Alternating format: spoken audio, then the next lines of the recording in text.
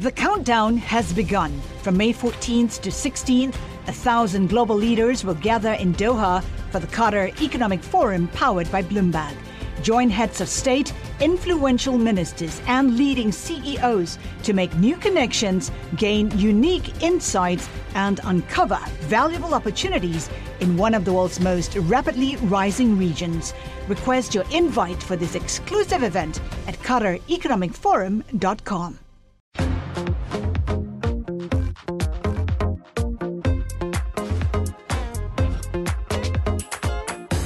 Hi everyone, I'm Emily Chang and you're listening to Bloomberg Studio 1.0. For this special pandemic edition, I logged on with Brian Chesky, Airbnb CEO and co-founder, both of us still sheltering in place at our Bay Area homes. It's been a rough few months for Airbnb. The global home-sharing juggernaut was sailing on top of the travel world, expanding into experiences, hotels, and transportation. Airbnb was also on the verge of filing paperwork to go public in what was expected to be the biggest stock listing of the year. Then came COVID-19, and travel came to a standstill. Airbnb had $1 billion in cancellations almost immediately. There were angry hosts, layoffs, and then the economy went into a recession. With no end to the pandemic in sight and only uncertainty ahead, travelers are slowly starting to venture out again. But the captain of the Airbnb ship tells me travel will never be the same. Here's my conversation with Airbnb CEO and co-founder Brian Chesky.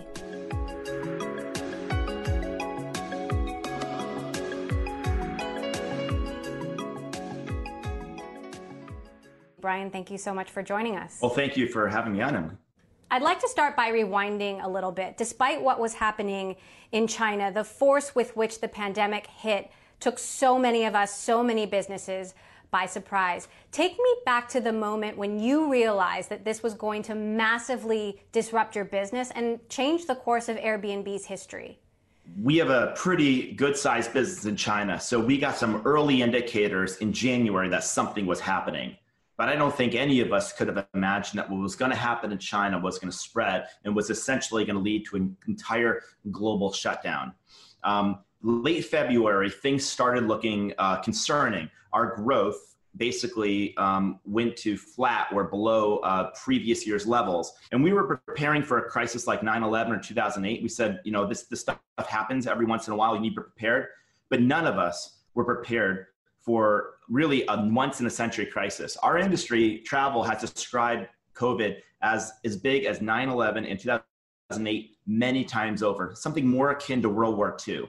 And when that happened, it felt like I was working on our S1. We were going to file it March 31. And it felt like 12 years of success and, you know, had all these things and life was great. And suddenly you build something in 12 weeks and you lose most of it in 4 weeks. I can't quite describe what that feels like. And it just felt like everything in the company broke. I felt like a captain of a ship and a torpedo just hit the side of the ship. We were the tip of the spear. We were felt immediately. 2.5 billion people were shut down, and this became an existential crisis. As an industry, we had to stare into the abyss, and we didn't know if and when it would recover. Now, travel came basically to a standstill, and in many cases, people didn't want to travel or they couldn't travel legally. It was illegal to rent an Airbnb. What was the lowest point for you? The darkest hour? There were so many dark hours. That's the old quote attributed to Winston Churchill: if you're going through hell, just keep going. And man, I will tell you, the first dark moment was when we had about $1 billion of cancellations from guests. All of a sudden, we get a huge number of cancellations. We weren't prepared for them. And they're calling customer service. Well, customer service call centers are shut down.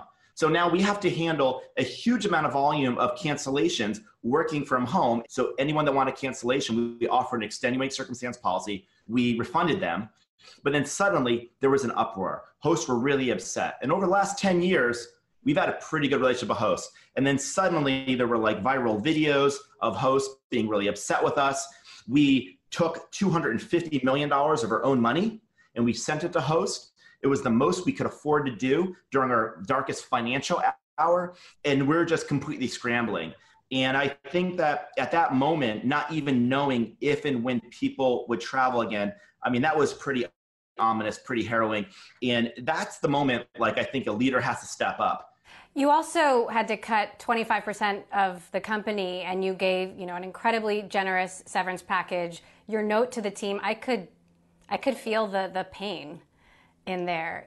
Talk to me about going through that process, cutting 25% of your staff. It was the saddest thing I've ever done in my life, at least professionally. And we weren't sure if we'd have to do a layoff, and we had to face the hard truth that travel, we did not know when it was going to return. And we knew that when travel returned, it would be different. It would never be the same. And it's been really hard. Having to say goodbye to 2,000 people was incredibly sad. And now every day I told our team, we come to work for them because I need to make sure that the work they created will not just disappear in vain, that we're going to carry it forward. So let's talk about the future. You mentioned you don't think travel will ever be the same. What does travel look like? I don't know for sure, but here's what I'll say. Travel will be back, but it will look different. For now, here's what's going to happen. People are starting to say they want to travel again. They don't want to cross borders. They don't want to go to dense urban cities. They don't want to wait in line, and they don't want to travel for business. What they want to do is they want to get in cars, and they want to drive not more than 200-300 miles and stay in a home with people they care about. People are going to rediscover small communities around them. That travel's not going away, but it's going to be balanced. So instead of just Paris, it's going to be Petaluma, it's going to be Pittsburgh, it's going to be small communities. People are going to get in their cars, they're going to discover these communities. It'll be more experiential, it'll be more authentic, more local. That's right. Airbnb is a global company. What trends are you seeing in Europe, in Asia, versus the United States? So United States has been very, very strong. We've seen a temporary recovery in the United States. Europe, most of Europe, we've seen a recovery, a temporary recovery, other than the United Kingdom. United Kingdom, I think, is still locked down until July 1. But France, Germany, Italy, Spain, you're seeing really strong growth. Latin America is not recovered, and Asia is starting to recover, but not yet recovered. So North America and Europe are extremely strong. Latin America, Asia, kind of a bit behind. Now, given new waves of the virus, and you saying that Airbnb certainly isn't out of the woods yet, what are you most worried about? What is keeping you up at night? Well, I mean, we're absolutely not out of the woods.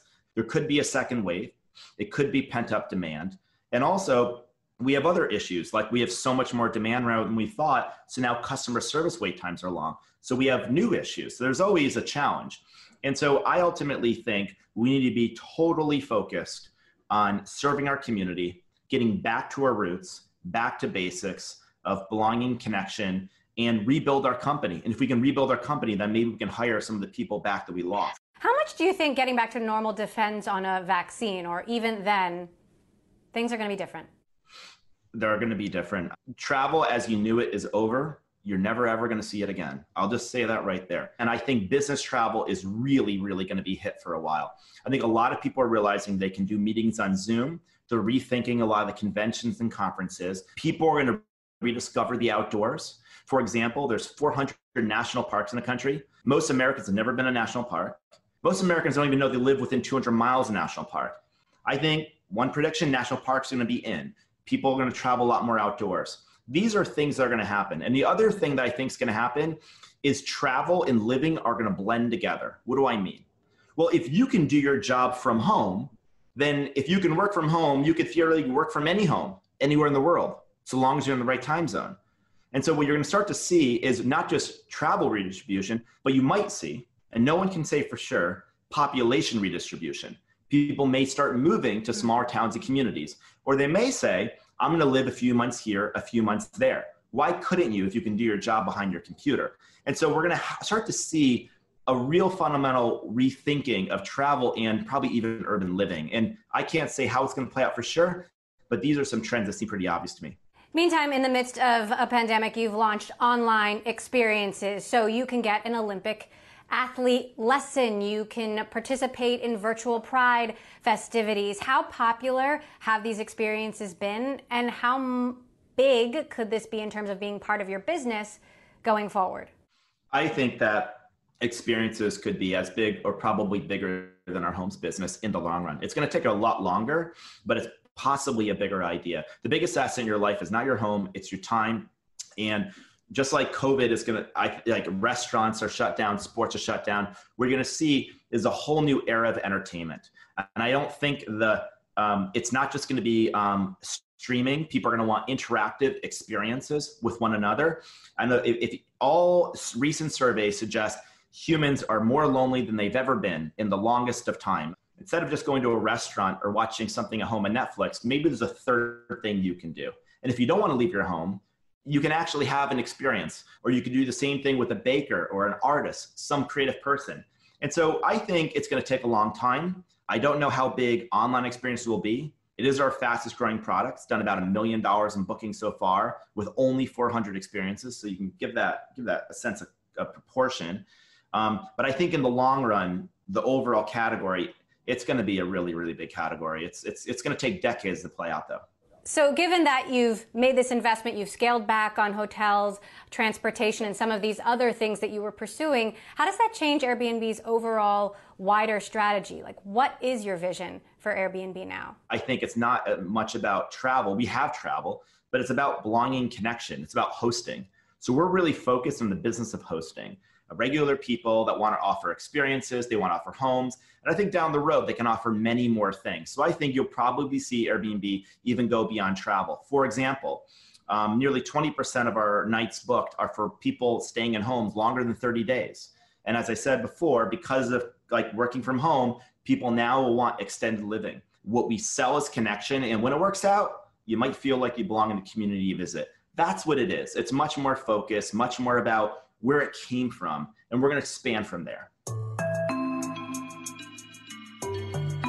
You're listening to my conversation with Brian Chesky, Airbnb CEO and co-founder. Up next, with stakeholders anxiously waiting for a public listing, could that still happen in 2020? I'm Emily Chang, and this is Bloomberg Studio 1.0.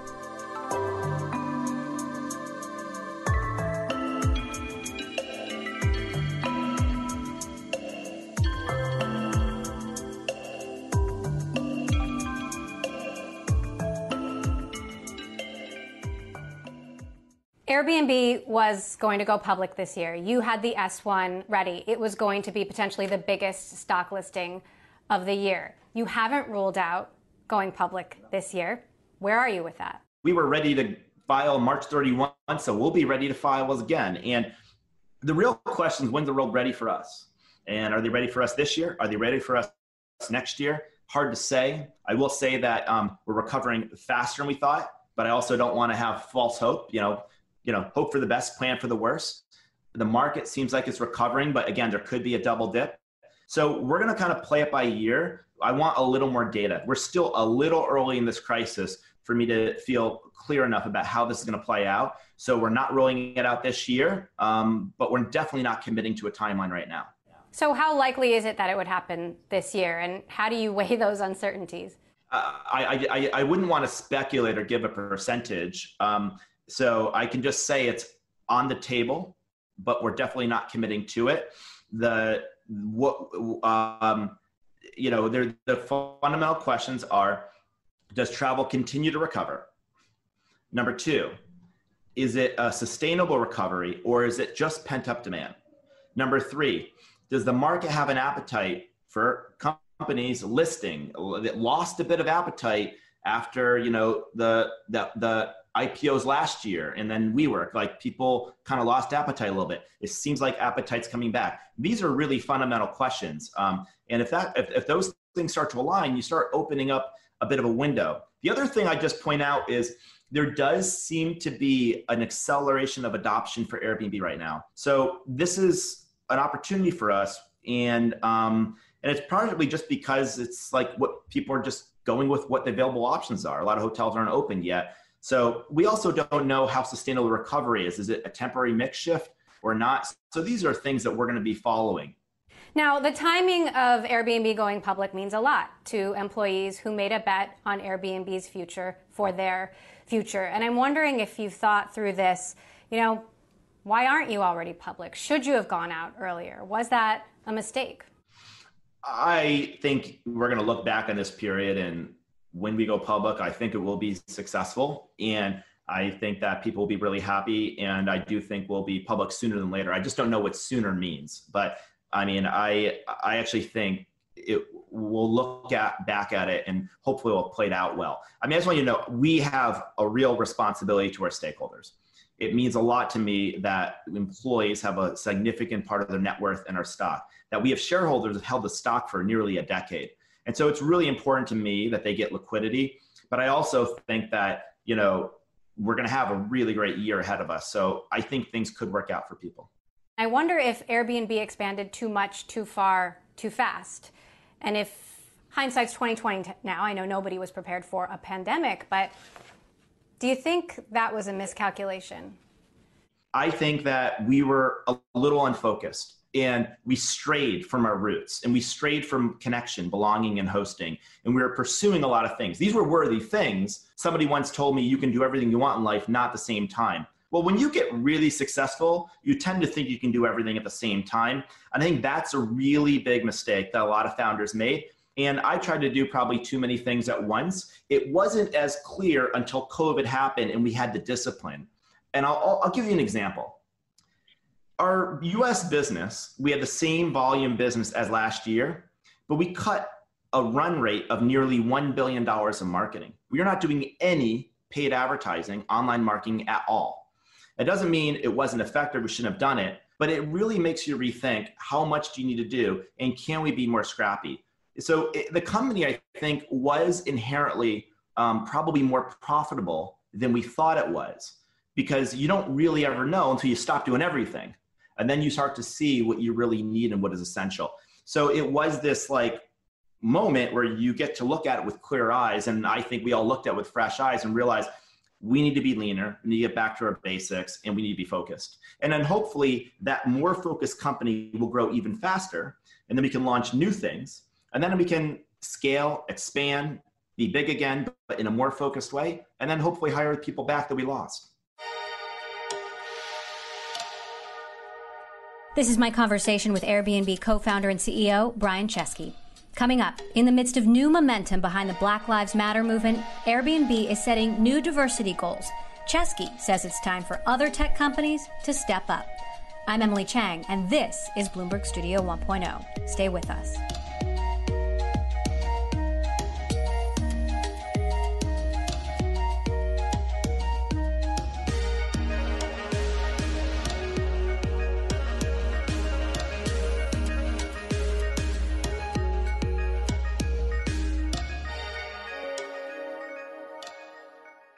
Success is more than the final destination. It's a path you take one step at a time. It's discipline, it's teamwork, and it's the drive and passion inside of us that comes before all recognition. It's what Stifel's been doing for over 130 years. Quietly, yet strategically, Stifel's become one of the fastest growing wealth management and investment banking firms in the country. Our financial advisors go beyond traditional wealth management to provide clients with direct access to one of the industry's largest equity research franchises and a leading middle market investment bank, because success is the drive it takes to keep climbing, the passion to keep investing, the best of each of us made better by the best in all of us. And that is where success meets success. Start your journey at stifel.com. That's STIFEL.com.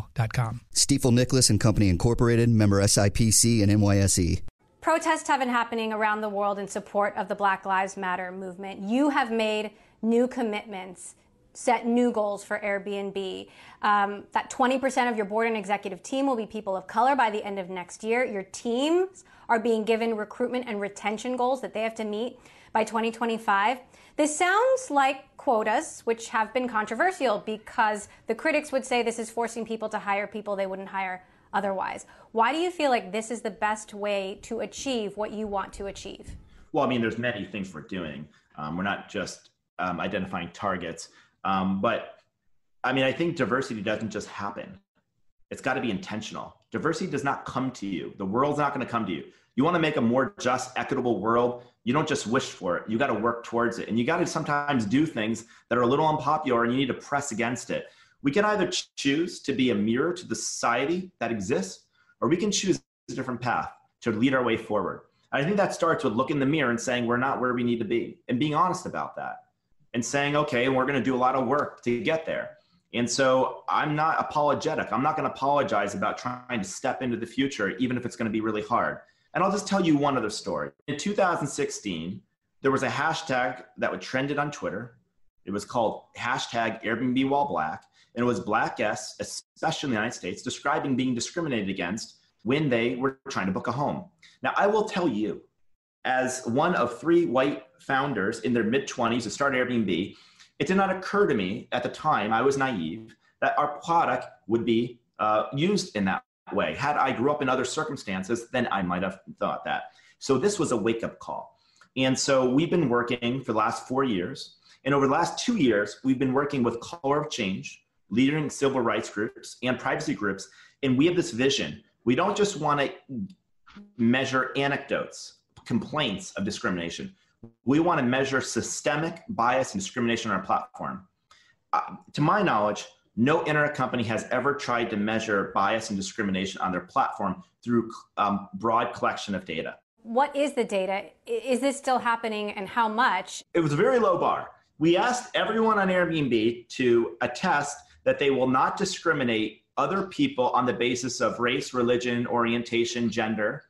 And you know what? 1.3 million people chose not to check that box and not to participate. And I think we're better off because they weren't really committed to what we're committed to. I think we're in the beginning of a journey. I hope you have me back on the show and I can tell you about the progress we've made. I do commit that we're going to publicly report our progress. And that, by the way, is some of the best ways to make progress when you know you're on the hook. And if you don't make progress, you have to tell the world. I'm not going to want to come back on your show and put out the data and say, Emily, I've made no progress. So that's some pretty good motivation. You know, we internet companies this is a watershed moment. And I think what's happening now is we're realizing we, the platforms, need to take more responsibility for the content that's created on our platforms. This is something that seems completely obvious. Now, the extent to you want to take that responsibility is going to vary by platform, but we better not think that it's up to government to decide what responsibility we should take, because by the time they enforce, the damage is going to be done. We have to be in partnership. And so I think that we need to lead the way. The best thing for shareholders are companies, I think, who have consumers believe they're doing the right thing. This is both, I think, the right thing to do, but I also think it's quite self-interest for shareholders to do this as well. In New York, you just settled a major lawsuit with New York City and agreed to hand over personal data on hosts. This is one of your biggest domestic markets. It could cost you thousands of listings in the city. How will this experience in New York change your relationship with other cities and your strategy going forward? Well, New York has been a 10-year-long debate, and it's been the biggest holdout of any city in the country. Almost every major city, we've come to agreement. We collect hotel tax, and we're one of the largest collectors of hotel tax in the world. New York has been a market we have not had resolution until now.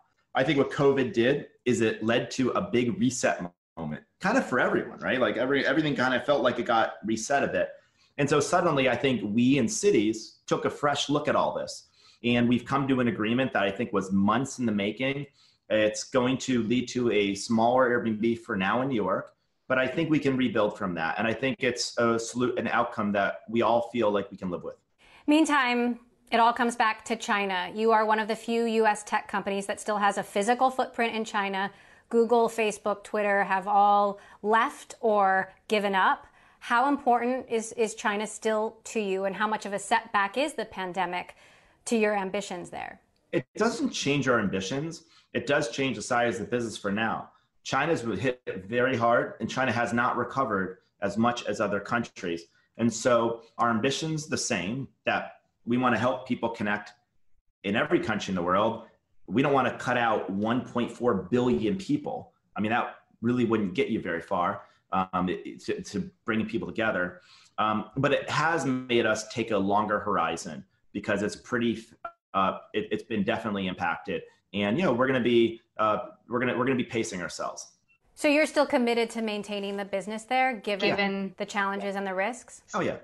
Yeah, we're committed to remaining in China, and it's just going to be a different pace than it was before. Given all of these changes, what you've experienced, a pandemic that has changed the course of history and your history, Airbnb is bound to be a different company than it was going to be otherwise. What does Airbnb look like to you a year from now and 5 years from now? I think a year from now, people are going to look at Airbnb, and instead of seeing just real estate, they're going to see hosts. They're going to say Airbnb is not just a marketplace, Airbnb is a community. And what they sell aren't just ways to save money while you travel. What they're selling really is connection. Now, these can be words. They can sound like empty marketing. I want to acknowledge that. I got to prove that. I got to deliver on that. I probably don't even deserve to use those words, except you're asking about what I hope to be able to say. So I hope a year from now, I don't even have to say those words. I hope you say that about us because we've earned that. And in 5 years from now, I hope that we go so much further, that we've created millions of entrepreneurs. You know, more than half our entrepreneurs, by the way, are women. It's totally different than like other sharing economy companies that are dominated by men on the supply side. And I think we can provide economic opportunity for entrepreneurs all over the world, an entire creative class of people. I think we can help create educational experiences. I mean, a lot of travel is educational. I think we can transcend. And ultimately, I think if we're successful, I think that you're going to connect Airbnb to feeling like you're a little bit more connected to other people. I want it to be real connections, not just like digital connections. All right, Brian Chesky, thank you for making the connection with us today. It's been great to have you here on the show.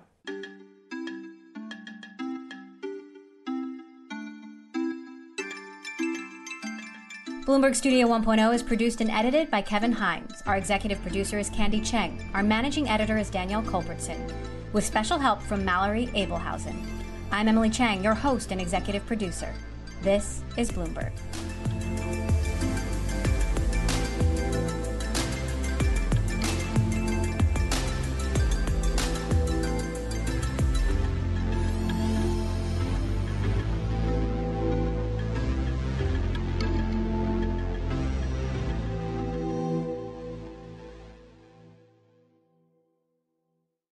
The countdown has begun. This May, 1,000 global leaders will gather in Doha for the Qatar Economic Forum powered by Bloomberg, held in conjunction with our official partners, the Qatar Ministry of Commerce and Industry and Media City Qatar, and premier sponsor QNB. Join heads of state, influential ministers, and leading CEOs to make new connections and gain unique insights. Learn more at QatarEconomicForum.com.